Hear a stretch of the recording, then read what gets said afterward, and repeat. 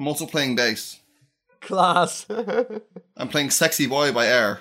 It was written about me, you know. What was Sexy Boy written about you, Bill? Yeah.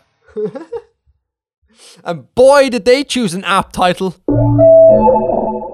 What's happening in my life? Not a whole shebang, really. I've been kind of churning videos out really quickly of late, which is really nice and super stressful as well, because I was sick last week and I had to do a video as well. I'm sorry. That's okay. You had nothing to do with my illness. It was the local children and their child diseases, so that's okay. Hey man, look, I know what I did, okay? let me accept this guilt. But yeah, so I was sick and had to do the video, so that was kind of a tough run-in. But what made it a lot better was it was Super Bowl weekend. Okay. So I had a really cool time watching the Super Bowl with my brother, whilst editing and shooting the next video. So that was really, really, really fun. And the game turned out to be brilliant, like a really good game. It was Patriots and the Seattle, was it? Yeah, Patriots and the Seahawks, yeah. I saw that there was like a bad decision made at the very last minute or something, but I didn't actually see in favour of who or what. Oh, did you know about this bad decision? I'm aware that one took place. I don't know the specifics. You don't know how monumentally bad it is. No. Oh, God. Right. I have to elaborate. Right. So as far as I remember, because it was late at night, like the Super Bowl is aired here at about, I think, 11 Greenwich Mean Time. So it doesn't finish till about 3 or 4. So it was a very late run for me. But I think the final score was 28-24 to the Patriots. Okay. And in like the last, like the dying seconds of the game, the Seattle Seahawks were like 1 yard away from the end zone, right, to win the game. And they have one of the best, I think they're called running backs. Now, again, I'm from Ireland here, guys, so my NFL knowledge is not so good. And his nickname is Beast Mode because when he runs, like when he has the ball, he just turns into this like inhuman running machine. It's just ridiculous. Great. And I think the commentator for the Channel 4 coverage of the Super Bowl said that he has never ran and not gained yards in his career or something. So wow. he's just incredible. And so they were 1 yard away from the end zone. All they needed to do was give the ball to Marshawn Lynch and let him just like stumble across the line, right? That's all they needed to do. And then what they ended up doing was they ended up throwing the ball to like this rookie guy, and it got intercepted and then effectively lost the game for them. And what makes this such a bad decision is that when you run the ball, you have ball in hand. It's kind of like you're guaranteed that you have possession. When you throw the ball, 3 things can happen. Like either it's caught and that's good for you, it's not caught, that's bad for you, or it's intercepted and that's also bad for you. So like 2 out of 3 times, the result is not in your favor. It blew my mind. Like, I know hardly anything about NFL. Like, I watch it because it's fun and the theatrics and all that. But even I understood that this was a terrible, terrible call. Like, the worst call I've ever seen in any sporting event I have ever watched. It was ridiculous. I haven't watched NFL in a long time. I think I got a little bit into it around, I guess it was the Super Bowl at the start of 2008 or so, which again, I think the Patriots were in. Yeah, probably. They seem to be in everything. Yeah. Well, I mean, they're widely accused of lots and lots of cheating. I remember this year there was a thing about like interfering with the balls, wasn't there? Oh yeah, deflating the balls or something. Yeah. Whereas that year, or maybe it was the year before that, there had been a controversy where they'd been filming their opponents' trenches, like the dugouts, and translating what their various calls meant so they could predict their opponent's plays, which is wildly illegal. I think they lost that year because, as far as I remember, the Boston Celtics won, and who's the baseball team in Boston? I think they won as well that year, and they didn't get the third. They didn't get the football, which was a big shame for Boston people, but a lot of other people were glad that the Bostonians wouldn't be able to gloat about it. Yeah, I haven't, to be honest, I haven't watched that much NFL really. I mean, it's only in the past 2-3 years that I've started to get into it somewhat, and that really it's only limited to kind of the Super Bowl just because of like it's such an event. Yeah. Oh, and also, oh my God, sorry, just speaking of the Super Bowl, Missy Elliott at halftime. Amazing. I was so happy. Great. Yeah, a massive Really Missy Elliott seen her fan. in years. Yeah, no, I think she's due to bring out something shortly, like in the next year or two or something like that. Oh, good. But boy, man, she does not age. It's ridiculous. She looks so young. It was incredible.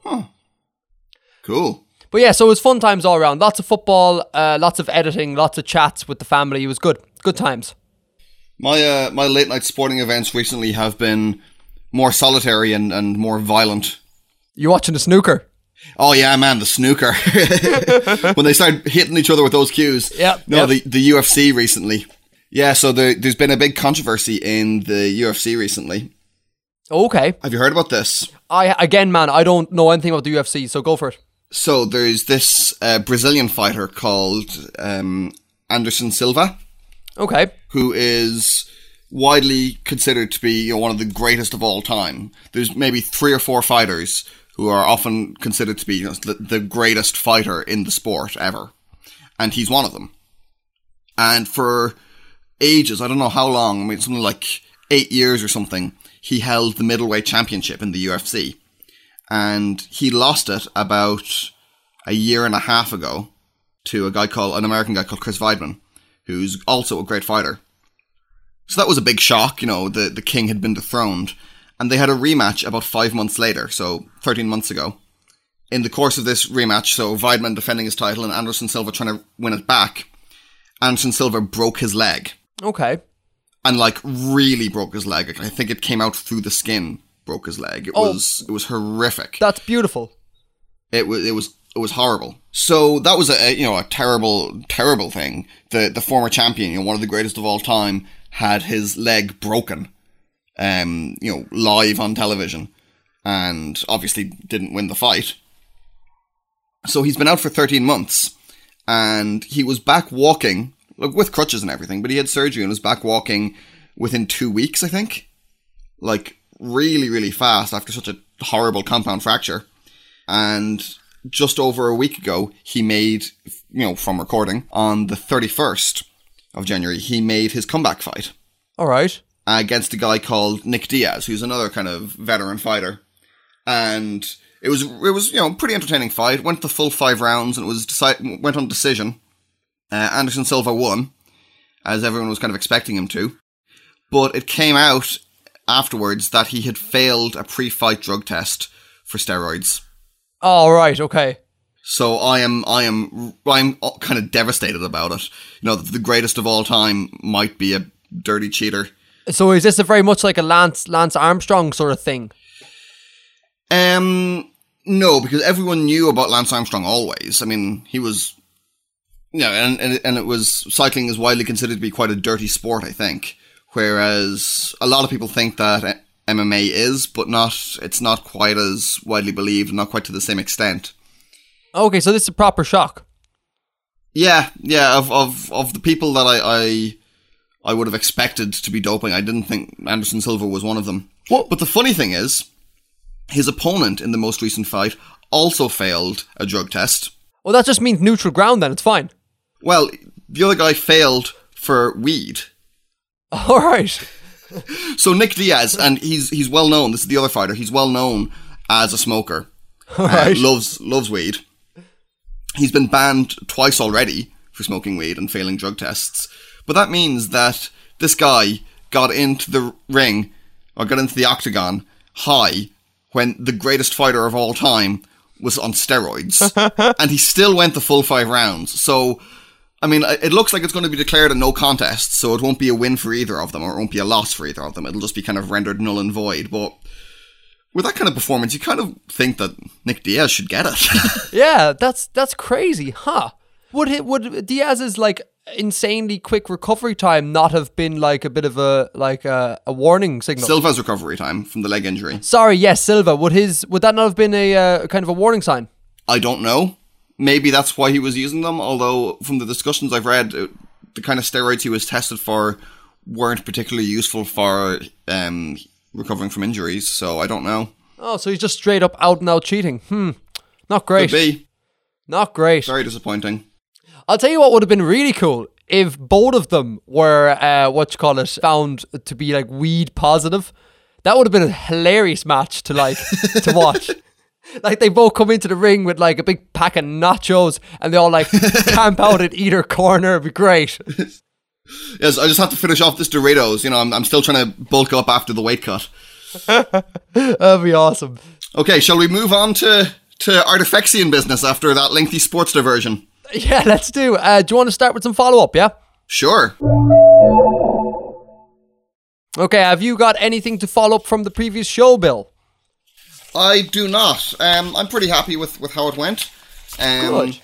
And if I said anything utterly ridiculous, well, I might catch it between now and recording episode 3. Or I'm sure our listeners will be quick to tell me anyway, so...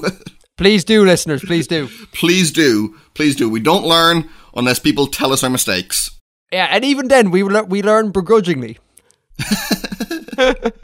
No, I kid. On a personal opinion, what did you think of the podcast? Out of 10? Let's speak candidly here. I'm not a huge podcast listener, so I don't have a good frame of reference to this. There's a few that I follow, but it wouldn't be my area of expertise. In terms of content, I thought the content was pretty solid. I don't know, 7 or an 8. I reckon maybe a 6. I reckon a 6. Okay. And maybe that's just because I'm like subbed up to like some serious podcasts like Radiolab and all that. Yeah. And I suppose everything I do will always pale into insignificance when you look at it in terms of Radiolab. But no, I think it was a good start. I think it was an okay start. Great. We can like motor on from here, you know? I thought our sound design was really good, though. I think we're really getting, you know, a good quality sound, that we're putting out a good product that people will enjoy the sensation of listening to. Yeah, and like the podcast audience, they're very discerning people, you know, they really do care about their audio. So I think that really worries me about having really good sound design. So it's good that you say that, really good. How about you, man? Do you have anything you want to bring up from the previous episode? Yeah, I do have a few bits and bobs, it's okay with you, so will you hear me out on this? Of course. So yeah, I suppose one thing I do want to say, Bill, is I want to just clarify our intentions for the podcast. Okay. So, like we said in the first episode, the podcast is going to be based around the videos, but I do want to express that it's kind of loosely based around the videos. So yeah, so it's not going to be like hour-long discussions about each video. It's going to be like we're going to take a couple of videos at a time, talk about them, but also we're going to talk a lot about like our lives and just what's going on with us in general. So it's kind of like going to be a 50-50 mix between both, you know? Yep. Cool, just to be clear. Then another point is that at one stage in the housekeeping, I said something to the effect of that the YouTube comments are no good. Okay. And I want to clarify, because I don't want to annoy anyone, I want to clarify that what I meant was that the comments themselves are absolutely fine. The way the comments section is structured is a lot better on Reddit than it is on YouTube. So my intention was just about the structure of the comments, not the actual content. Right, okay. Yeah, so it was how the comments are laid out. Yeah, exactly, because like the Reddit system of having, you know, you have the original post and then each like post has like a number of children. Yeah. Yeah, is a lot better than YouTube, because YouTube's one, the way it's laid out almost kills conversation, and that's why so many people go to Reddit, because it's a lot better. It's an original post and then a linear conversation afterwards. There's no like different trees of conversation. It's just they're all on the same level of child comment, right? Exactly. And that just kind of kills off conversation, because like sometimes if I see a big common thing, I'll want to reply to everyone, but then I know if I do, I'll just have all of my replies stacked at the bottom of the queue. Yeah. And it's just very hard to see what's going on. So more often than not, I just don't get involved then. Whereas Reddit is perfect. Like you can get involved and everything stays in perfect format, which is why we want to direct traffic over to Reddit to discuss this podcast and the videos as well. Yeah. Okay, so, and then 2 more small points, just because I really wanted to clarify this, because you got me interested from the last podcast, is we talked about the fictional rogue state in The West Wing. Yes. So I did a bit of late night Googling, and it turns out that place is called, I think, Kumar.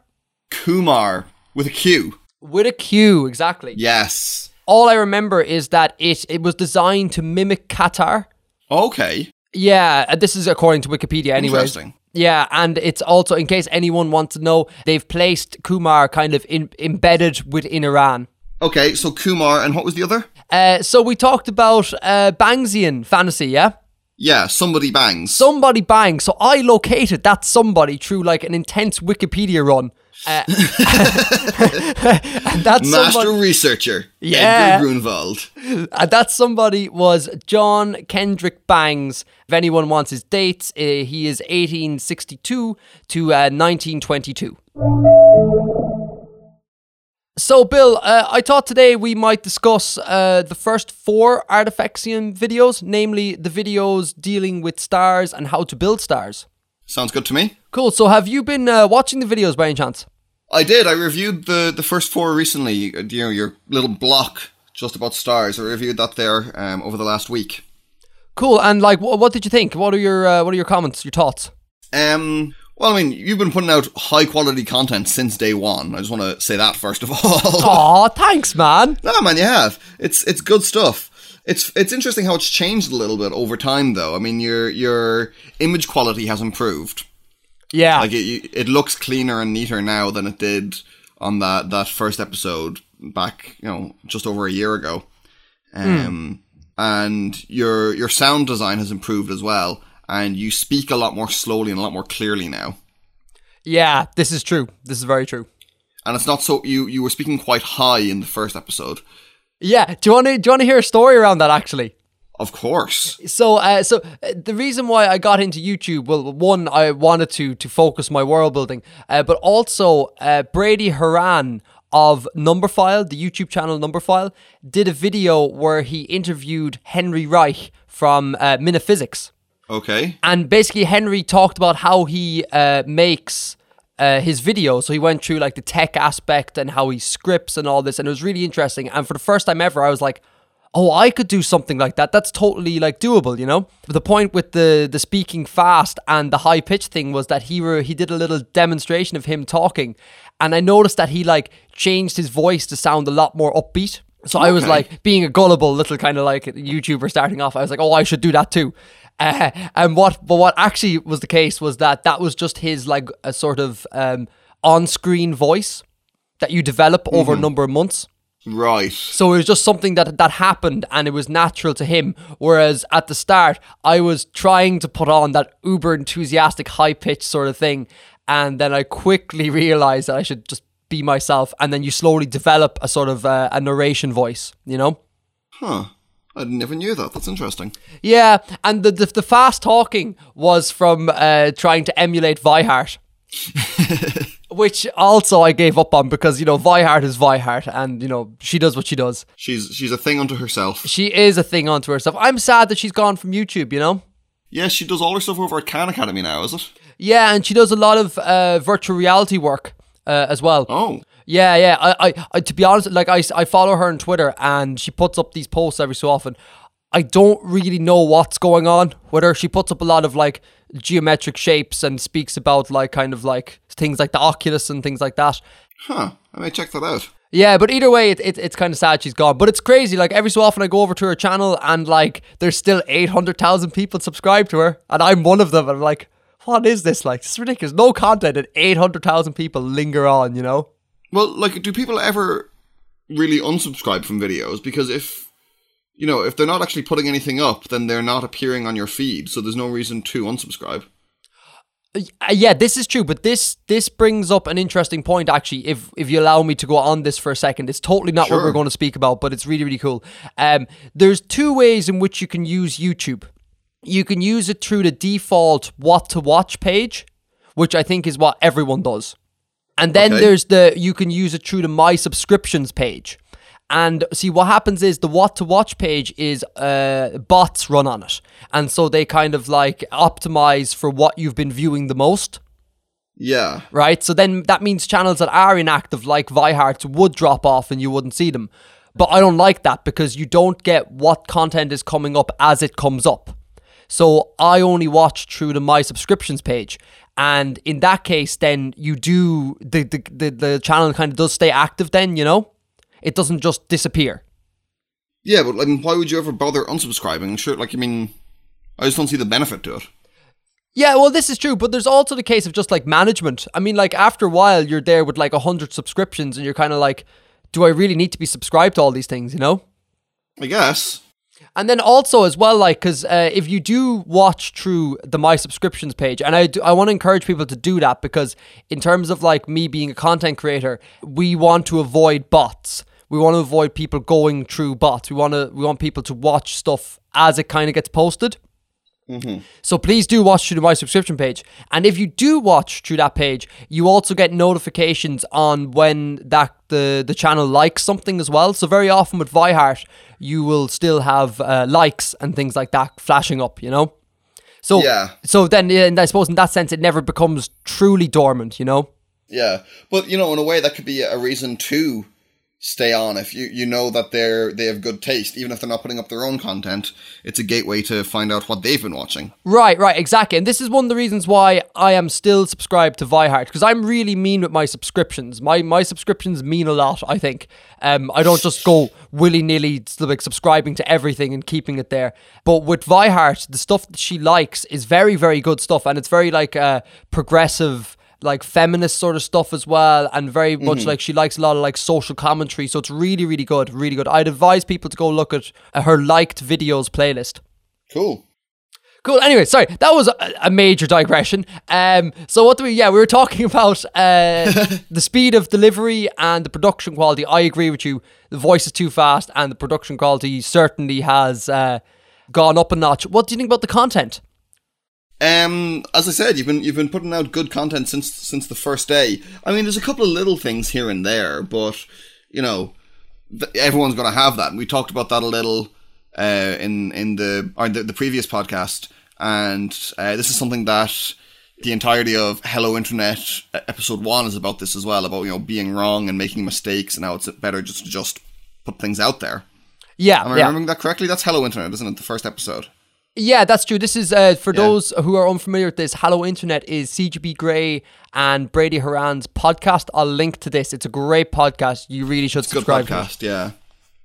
Okay, so I saw one of the first things that popped out at me when I was reviewing the videos is, in the first episode, you have something to the effect of how to build a sun.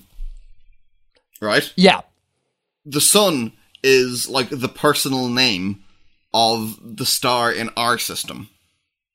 Right, yeah. So that would be like you wanted to make a video about how to build a human being, and you called it Build an Edgar, or Build a Dave, or something. Yeah, it'd be...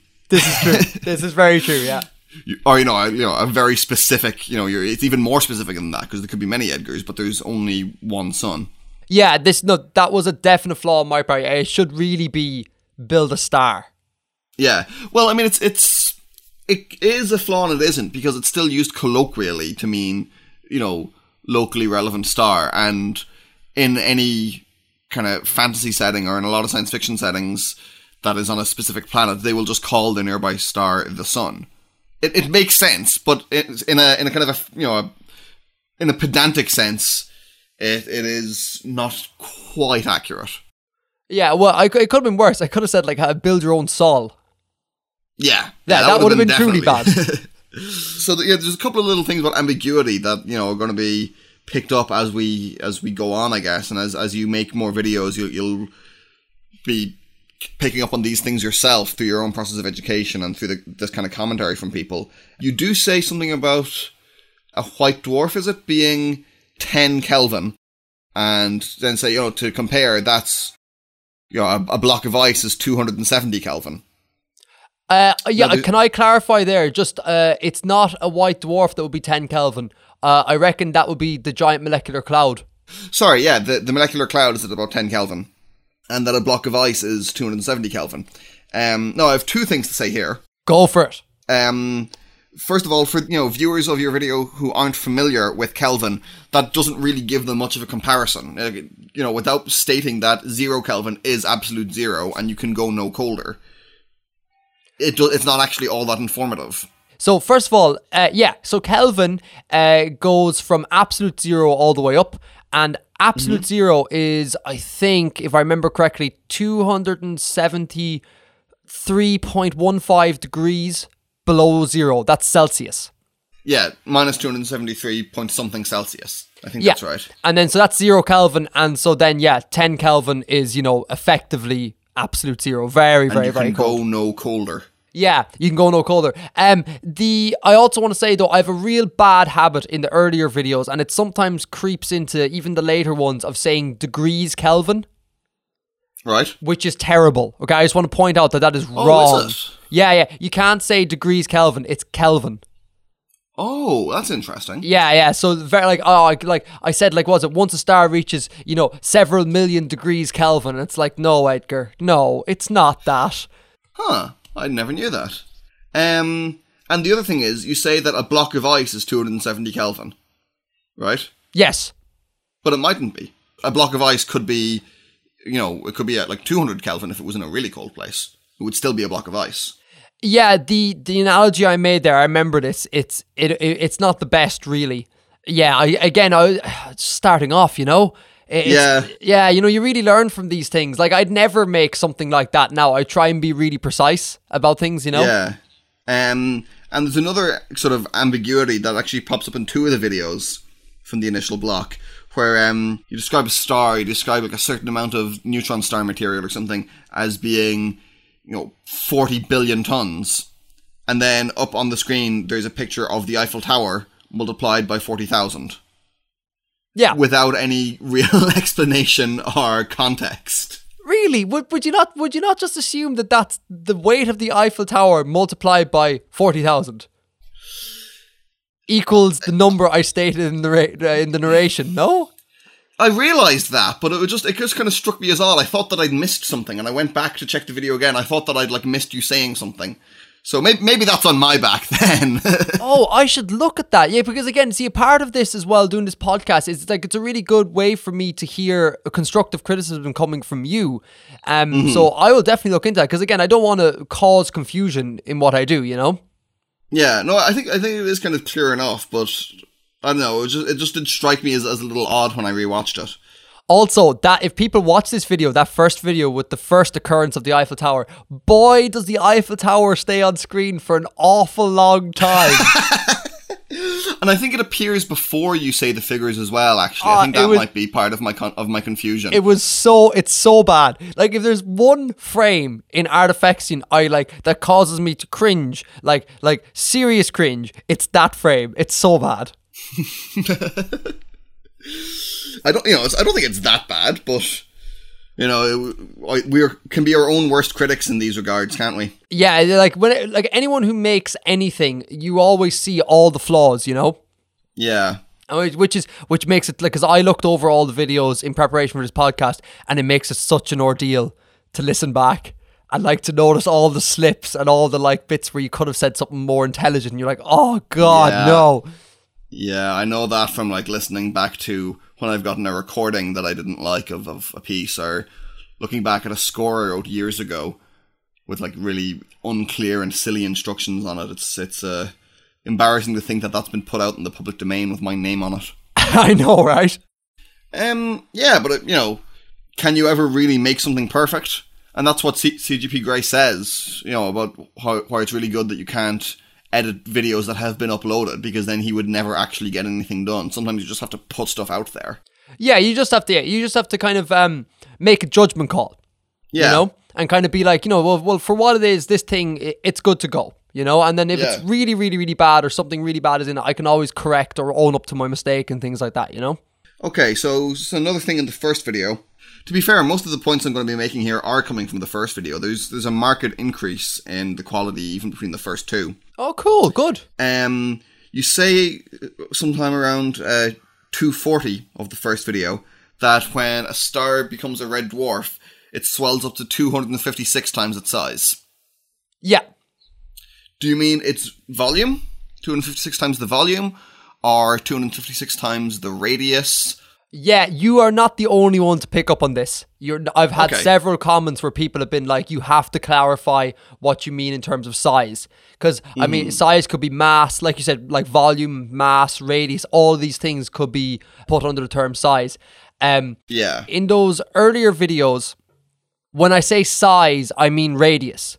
And in the later videos, I've begun to specify a bit more, I will say volume or radius and things like that. But in the early ones, size equals radius. And that is my bad. Sorry, listeners. So 256 times the radius would actually be like, what, 65536, the 65,536 times the volume, something like that? Hold on, I'm just checking it now. To the power of 3 would be, no, 16,777,216 times the volume. Yeah, like it's quite large. That's big. Yeah, it's very big. That is a lot bigger. And also, yeah, just to clarify as well, just so people know what we're going on with, we're talking about a red giant, by the way, and this is where a main sequence star like our sun enters the last stages of its life, and it swells up to 256 times its radius, which is going to happen to our sun, guys, in like a billion years or so, and it's going to like swallow Earth and be fun times for everyone. I had a child's book about astronomy and stuff when I was... Well, when I was a child, I'm sure it's still in the house somewhere. Okay. They had, these visions, or this is like a couple of pages devoted to, the very far future. So eventually humanity would, all go into space and everything. And then in however many billion years, the sun would become a red dwarf, or a red giant, and, swallow up some of the planets. And then it would shrink again, and the Earth would be completely lifeless and cold and barren. And the sun would just be a speck in the sky.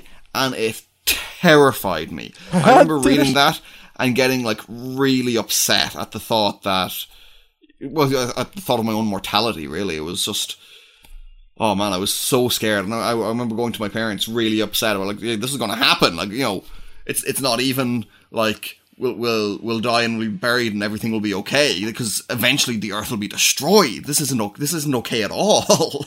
And what did your parents do to comfort little Bill?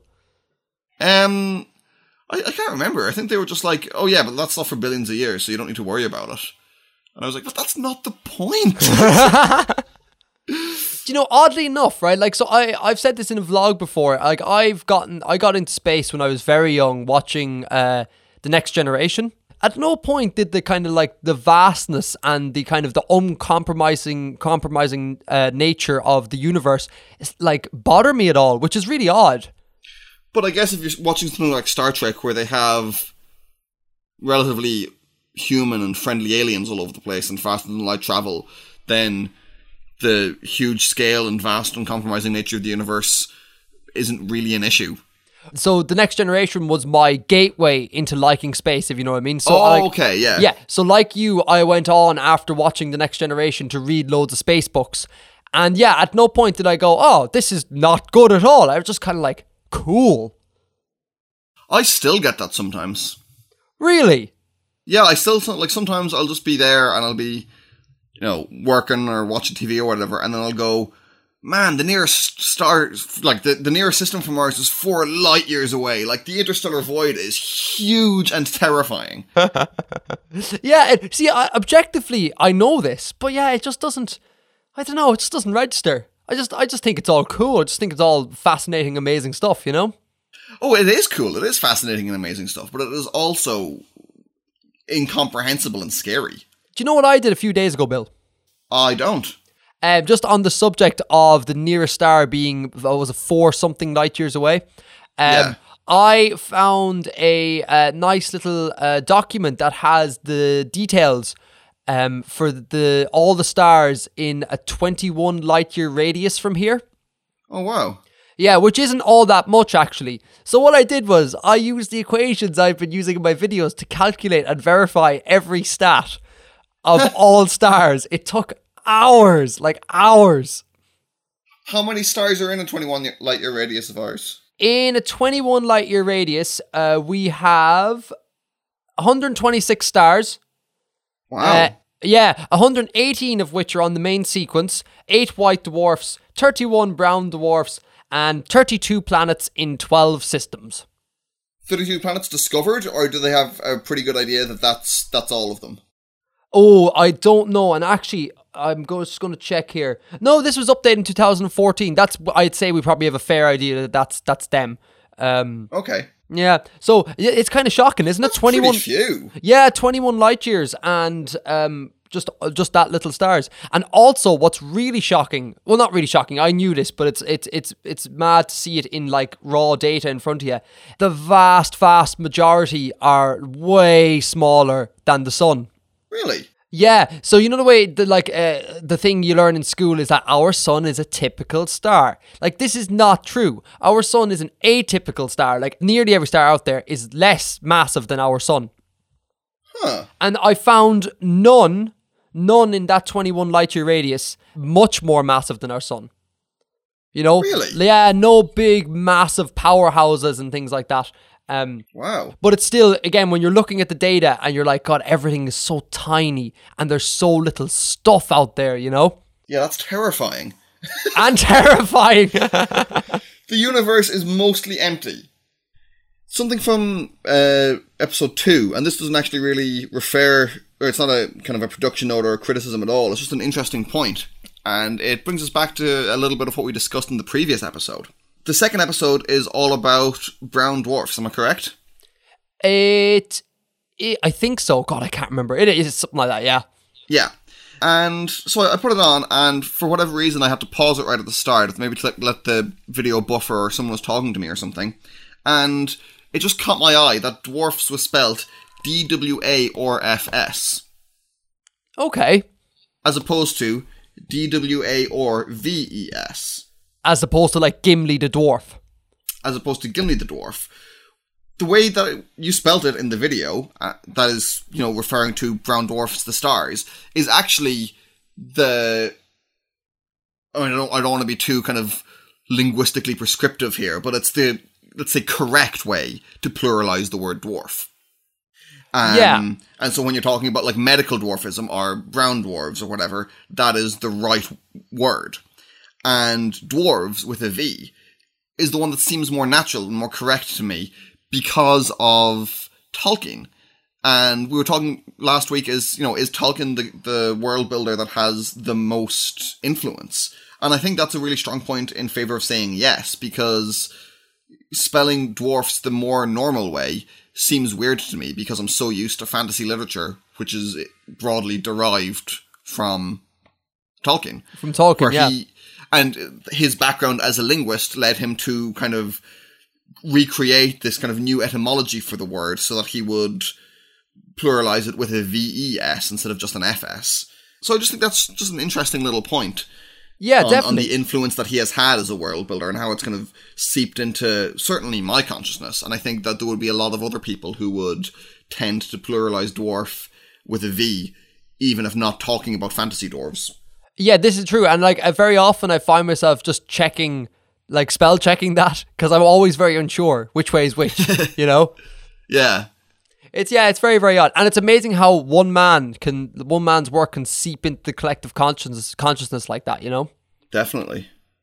So this isn't really a note about any specific video, or it's not even a criticism or anything. It's just a sort of a point of thought.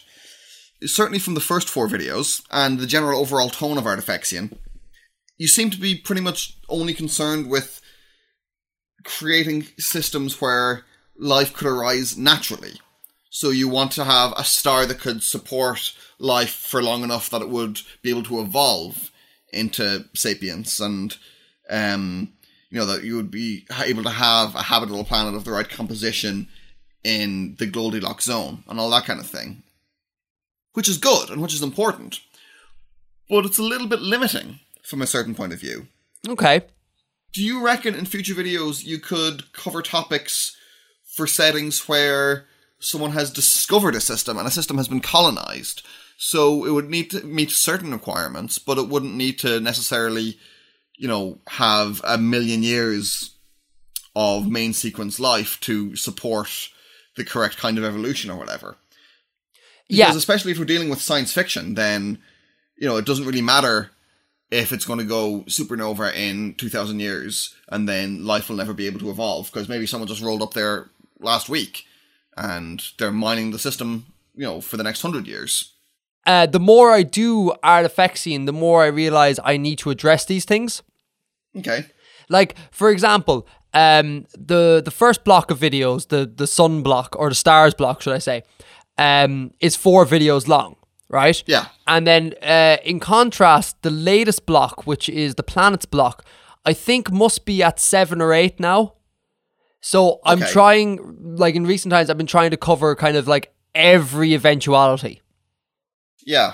which I think is really important. And I think that's, for me, when I listen back to these videos, I think that's the major flaw with them, that they are so like just involved with like naturally evolving life and naturally evolving human life.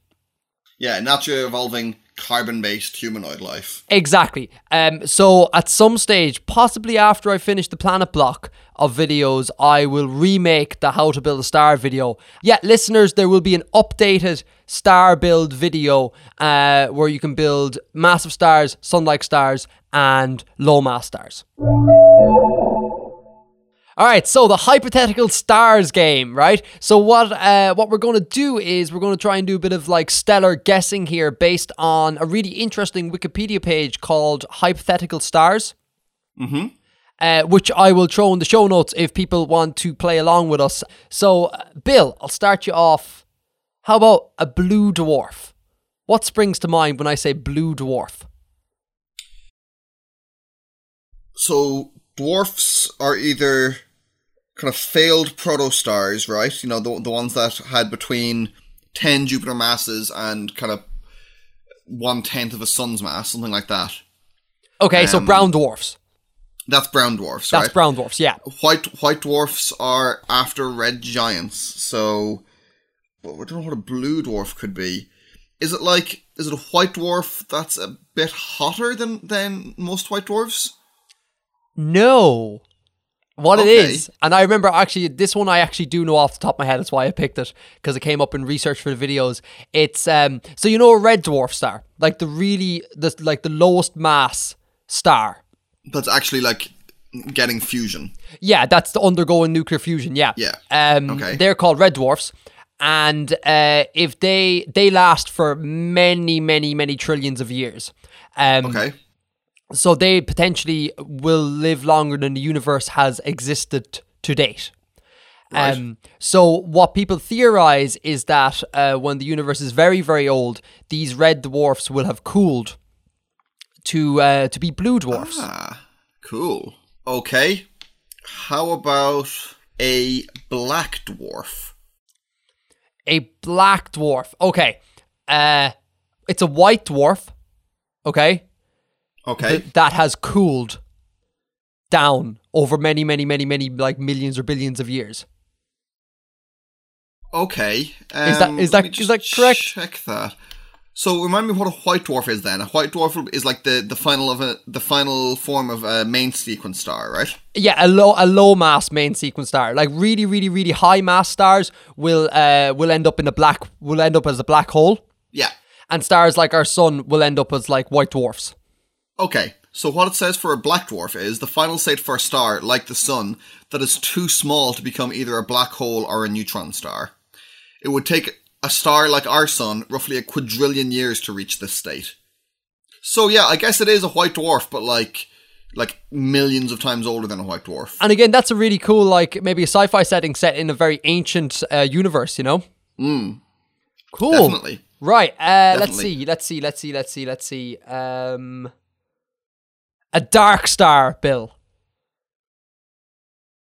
A dark star. A dark star. Not words you think would go together. Be a good name for an album, though.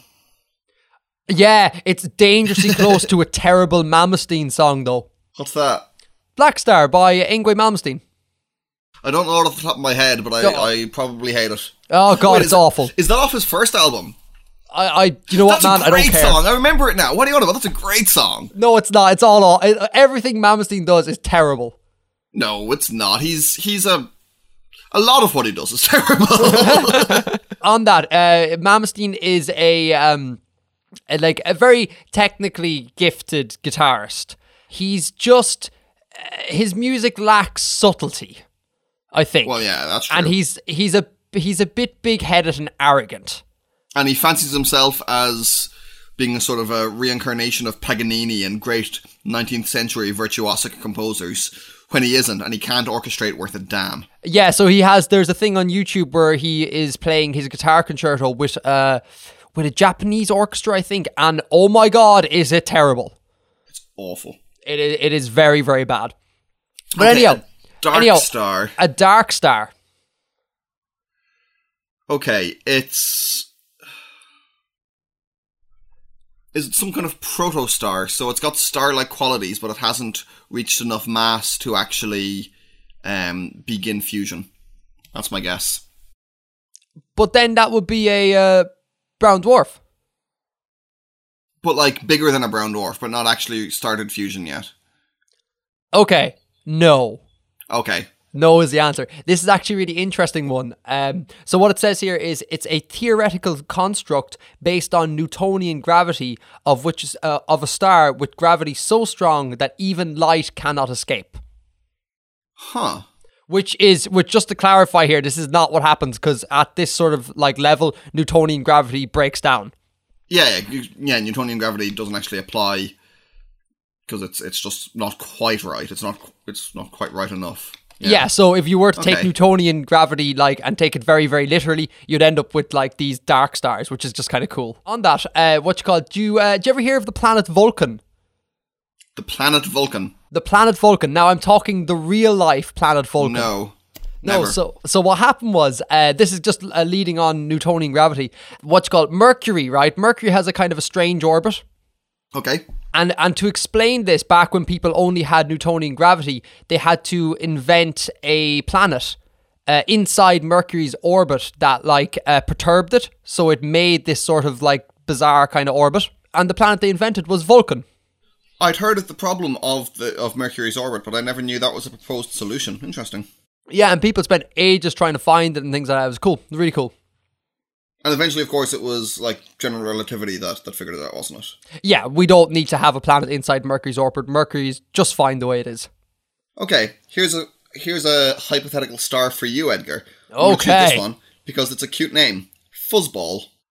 Oh, Christ. Okay, a fuzzball. Oh, okay. Fuzz. What does fuzz imply? Okay. Oh, it's got. You know what? From the name, I'm going to assume it's something to do with like string theory or something like that. Because string theorists seem to have all these crazy names.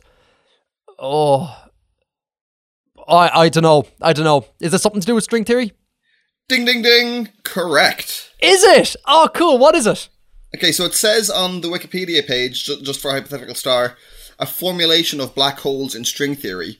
If we look at the actual link, it's theorized by some superstring theory scientists to be the true quantum description of black holes, and it resolves two intractable problems that classical black holes pose for modern physics.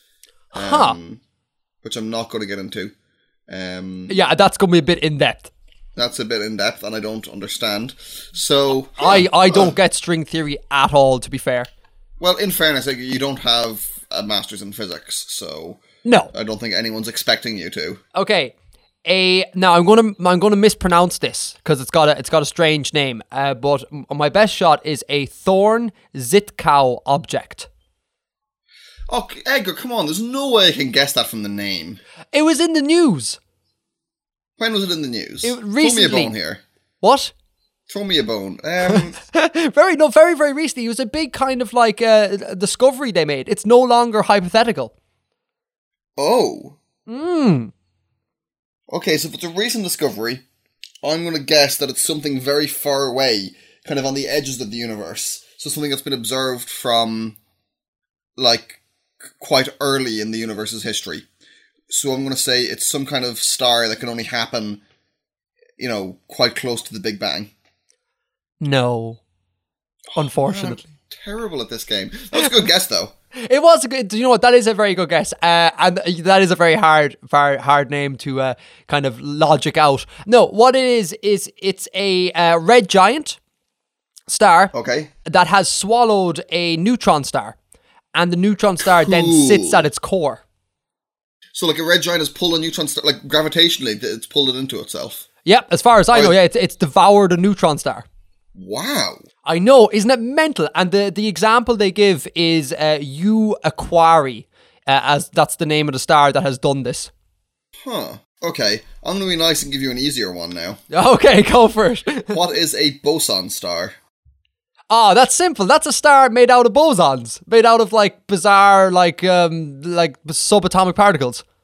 I don't know if subatomic particles is really a fair description, Edgar. Oh, okay. You're gonna be really mean now. What's the description? Well, a boson is it's a force. It carries force rather than being matter. Like a photon isn't matter, but it carries electromagnetic force, and a gluon is like the strong nuclear force, I think. They're bosons. Okay, well, what's the description they give in the page? A star, an astronomical object made of bosons, such as photons or gluons, rather than conventional matter. I totally said it was made out of bosons, man. Yeah, but you said they were subatomic particles, is where I'm pulling you up. Oh, okay. Oh, yeah, no, this is, yeah, fair enough. Pull me up on that one. I'm not that familiar with the whole subatomic world. I deal in stars and planets, man. Okay. Give me another. Iron star. Is that a period between, like, before supernova? So when the star is largely composed of iron, but like it hasn't actually exploded and created the heavier things yet. So it'll be like a kind of a short-lived state. You're kind of right. The thing I'll pull you up on here is that like a conventional star will never be like almost entirely composed of iron. Okay. Even just before it goes supernova, it still will have like other layers around it. Think again. Think even simpler. You're outguessing yourself.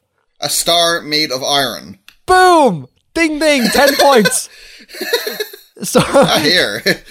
So they theorize here that it'll be the final fate of a star in the very, very, very distant future, where all matter has been transmuted to iron via a process called quantum tunneling. Okay, I'm looking at it now. 10 to the 1500 years in the future. Yeah, it's definitely not tomorrow, like. That must be... Wow, that is a long time away. Okay, what is a grey hole? Okay, so a grey hole. I'm going to assume it's some sort of like weird take on a black hole. Okay, so a black hole, like no light can escape a black hole because of its gravitational pull. Perhaps a grey hole. Grey maybe implies that there's more like colour there, so maybe there's more light. Maybe it's a black hole where some light can somehow escape. I don't know. Is that right? You're in the right kind of ballpark. It's a conjecture type of neutron star where most light does not escape the star. Okay. Oh, I didn't know that at all. I guess it's kind of on the way to being, like, it's not quite massive enough to be a black hole. Yeah, because things that aren't mass enough to go black hole will end up as a neutron star. Okay, how about, Bill, a frozen star? A frozen star? Yeah. So it's gonna be cold. It is. Or at least relatively cold. Or alternatively, it could be a star made by Disney. I was trying to avoid that joke. I really think you should just let it go, Edgar. Oh, that's poor. Okay, so I'm going to go with another kind of similar one and say it's an old star that has cooled down in some form. It's obviously not a complete answer, but that's kind of a partial answer. Yeah, you're predominantly right. It is a star. It's a low mass star. That is 273 Kelvin. So that's about 0 degrees Celsius, and I don't know what that is in Fahrenheit at all. And it's conjectured to form in the far future where the metallicity of the interstellar medium is several times the current one. Metallicity being the amount of available metal. Yeah, but this is the astronomical sort of metal, and that's anything that isn't hydrogen and helium. Oh, okay. Yeah, so it doesn't necessarily mean like metal, you know? Okay. Just heavier atoms. So yeah, just a really cold star. And apparently this thing can happen when the universe is very old. Huh. Yeah, I know, right? The nature is weird, man. Okay. Let's make this the last one. Cool, I'm let's do going it. to ask you what I think is a pretty nice one. I actually knew this one already. What is a population 3 star?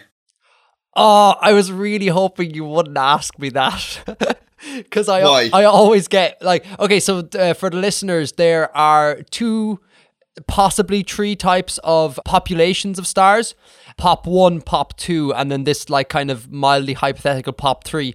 I always get them confused as to which order they are.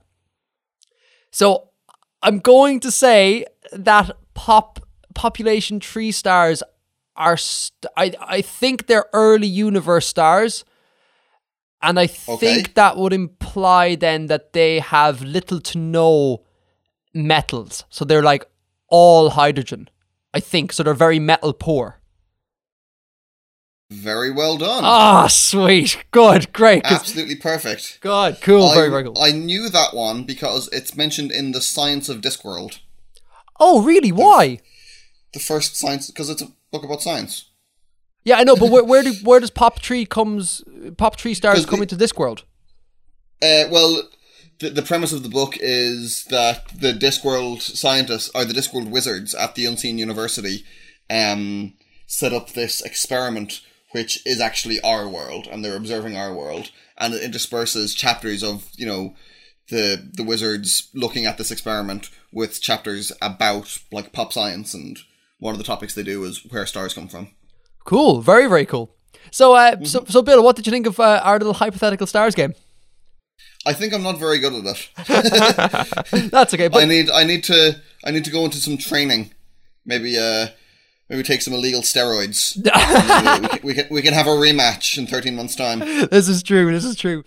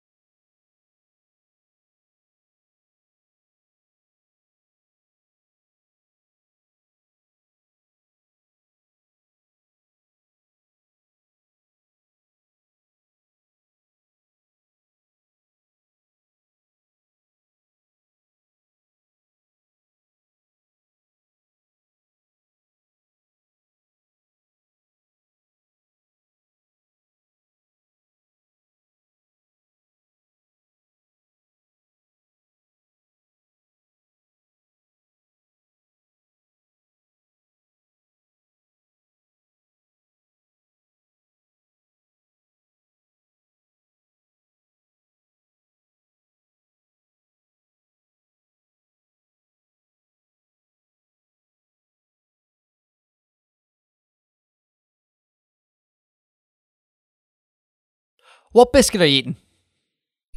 I'm having a white chocolate and cranberry cookie from Aldi. Are they the best biscuit? No.